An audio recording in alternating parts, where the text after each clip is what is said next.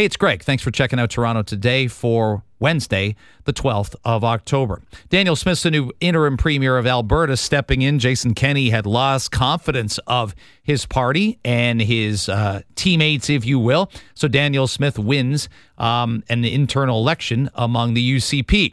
She'll have a general election to attempt to win in May. She made a statement about those who are unvaccinated. And some people are absolutely full bore supporting it. Some people are criticizing it. And some people are quite up the middle, not knowing if they should support or criticize it. So let's have a real conversation about it right now on Toronto Today. Alberta has a new premier. For the time being, she is Danielle Smith. She's raised the ire of many, I don't know how to put it, I guess more on the left than the right.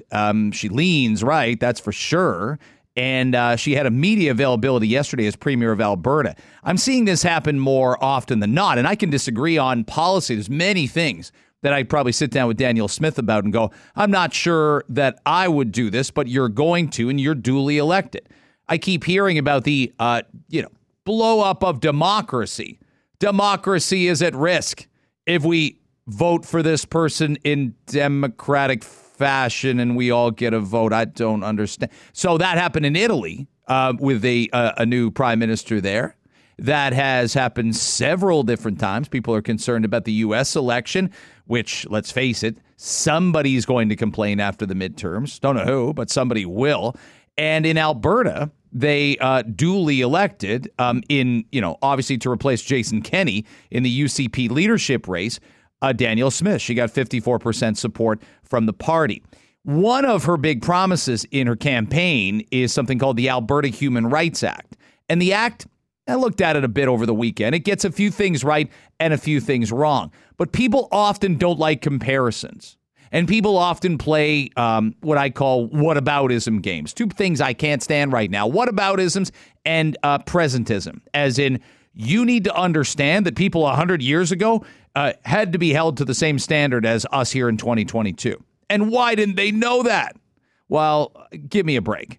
The Alberta Human Rights Act, though, issues a promise, in essence, to protect unvaccinated people. Now, I think there's different kinds of unvaccinated people. There were the people running around at the start of 2021 screaming about what they thought was, a conspiracy, screaming about why they wouldn't get the vaccine at a given time.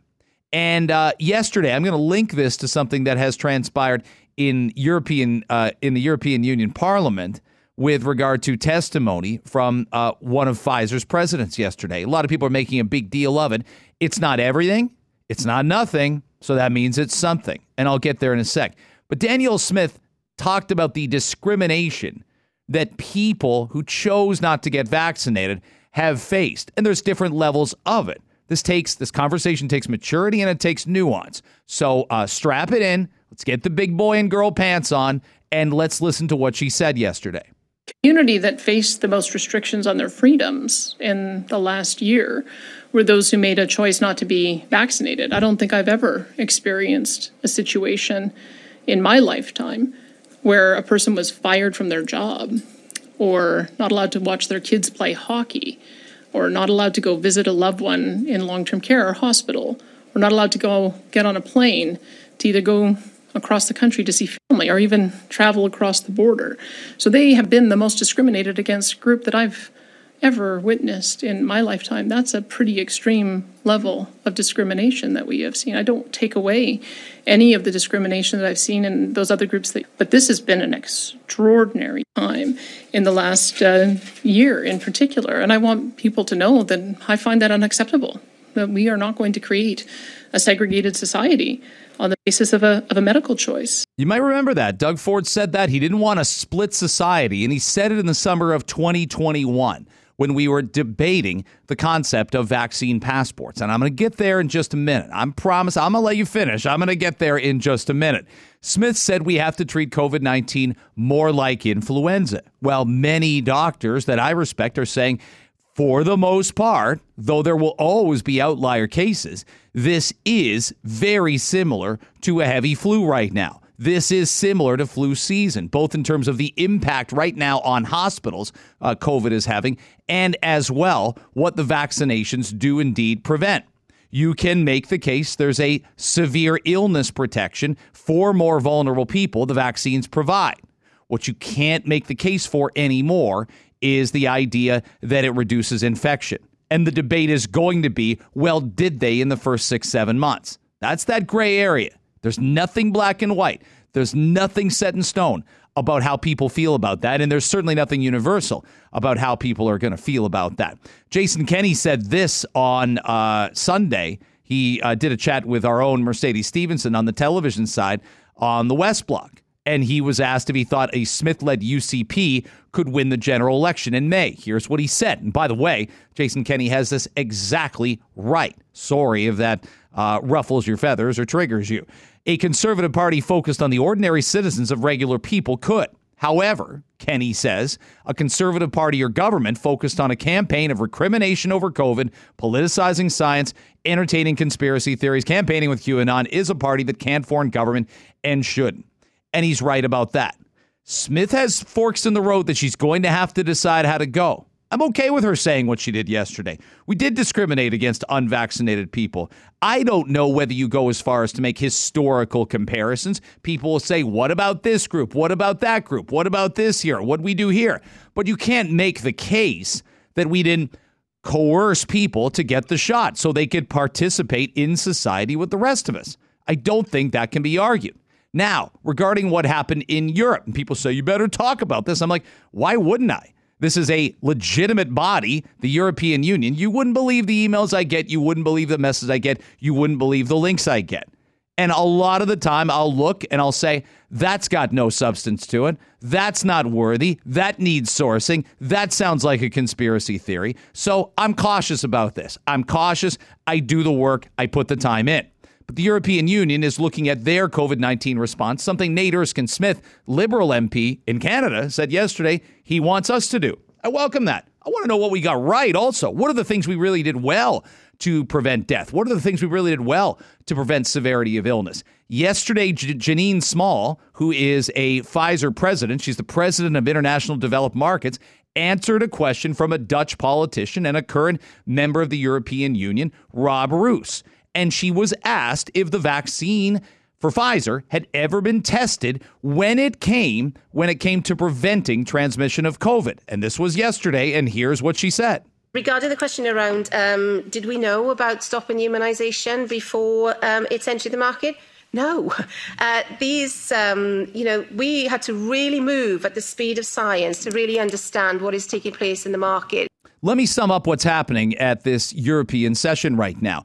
States are in big trouble. The European countries, I should say, member states, if you will, are in big trouble financially. They're going to walk into the worst energy crisis in decades in 2 or 3 months. Some of that's their own financial management. Some of that is spending on COVID-19 mitigating factors. Some of that's buying the vaccines. Some of that is Russia, Ukraine. Some of that is oil prices. So the EU is putting Pfizer on the spot for deciding and delineating whether or not there are public health policies that were more harmful than good, that hurt the economy more than helped the economy. I mean, what do you think at the end of the day? They have to be responsible for their own decisions. I don't want Pfizer on the mat for decisions governments made. I don't want that in the least. But when you hear that comment from, Janine Small, my thought is this. The entire and complete basis for vaccine passports, for work, for education, for traveling, for going to a ball game, for your kid playing sports. The entire basis was predicated on the vaccine halting transmission. It was. There's no other way to describe it. And so we have to come to terms with Pfizer's president saying right now there was an element of we didn't know, but we had to hustle. And I respect that they had to hustle. The goal was to prevent deaths. The goal was to prevent severe outcomes. And there still is a strong argument to make the vaccine did that. I'm as pro-vaccine as it gets. But we made a mistake on passports, and we made a mistake on mandates, and we're still making some mistakes with them. So if we're dealing in the present, and we're talking about the here and now, particularly at universities, particularly making people go into residence and take this, because the vaccine's going to halt transmission, Doesn't look like that right now. There's no data that would back that. So are we going to have important conversations about this? Are we going to do what Danielle Smith did? Whether you agree with some of her politics or not, whether she's destined to be premier for the next 10 years or to fall flat on her face next May. She raises the interesting point that we're going to have to start reckoning with the decisions we make and make sure we're not still making them and make sure we're not going to make them deep into the future should this happen again. Sheba Siddiqui joins me right now. You know, I sent you that Danielle Smith thing yesterday and wanted to know what you thought of it when you gave it some time last night.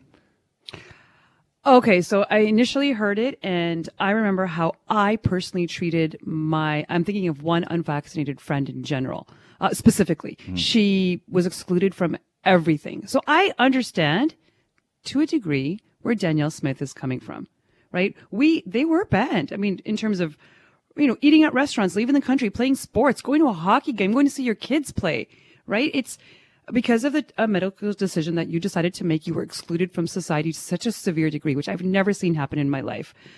So I understand that. But to say they're the most discriminated against group that you've ever witnessed in your lifetime, I think that's a lot of privilege to say that. I wouldn't agree with that necessarily. And both can be true.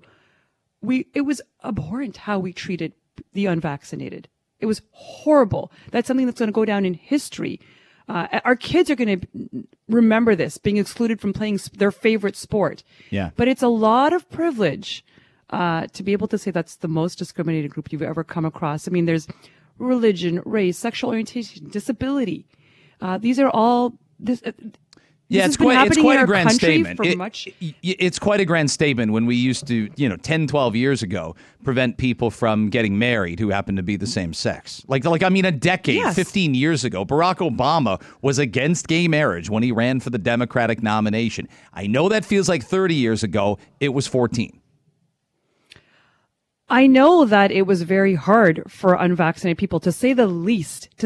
And me personally, in my own life, I am so ashamed of how I treated my unvaccinated. I mean, I wasn't rude or mean, but I excluded you based on what I was being told, and I was trying to do my best in the beginning. And then when I went the other way and said, you know what, I'm socializing with everybody and anybody, I was excluded from other groups who said, well, you spent time with so-and-so, and I just need to take care of my parents. What, so I don't need to take care of my parents? So what we did was horrible. And I think for a lot of us, we did what we thought was best because we were following science. We were following experts. But to say it's the most discriminated group in the history that you've ever come across. It's a statement, all right. That's a little extreme, Danielle. It's a little extreme. You could have left that part out and simply focused on what we did to the unvaccinated in this country. Yeah. And it is a very strange thing. And I think we've realized again, and we sure realized it on our show, everybody has to use critical thinking here. Everybody has to remember we're very infallible creatures, humans. We'll get a ton of crap wrong, and then we adjust. We were just talking about that last night. What are lessons kids should learn we're a bunch of soccer parents and I. What are lessons kids should know at 14? We got to double back and go, when we were 14, what did we know and what did we not know? And listen, early days, getting vaccinated reduced the probability of getting COVID. That was and that's a big reason why we did it. And we wanted to be around like-minded people. We wanted to be around people that made the same decisions that we did. And I think we're creatures of habit that do that anyway, right? I think we've always been like that. And as I said, for you with your dad or me with my parents, if they had no vaccines right now, I'd be pretty angry with my mom and dad. We'd have had a lot of hard conversations where they're like, nope, not touching that stuff, no way. Because I wanted the burden on the health services to be lessened. I wanted our healthcare workers to have some air to breathe. And I do, you'll never talk me out of the vaccines having done that. But when it came to preventing the spread directly, that's it, yeah. Holy Moses. We're anybody making the case now that that's been happening in the Omicron era isn't looking at any numbers of any significant. This is just simple math. And you're right. People were vilified, lost friends, emotionally abused. People lost their jobs. And yes, people have had injuries from the vaccines. They have. And this is something that if we don't start talking about and having honest conversations, how do we get this right? How do we make things right that may have been wrong? And I couldn't be. I would, if you said, "Hey, you take the 3 vaccines out of your set." No way. I know how I felt when I got them. I was proud that I got them. I was relieved to get them, and I will never, ever, ever change my opinion about that. Greg, you need to apply to be Danielle Smith's speechwriter. See, if she had just said it that way, there would be less controversy. But I don't agree that it's the most discriminated group in the history of history.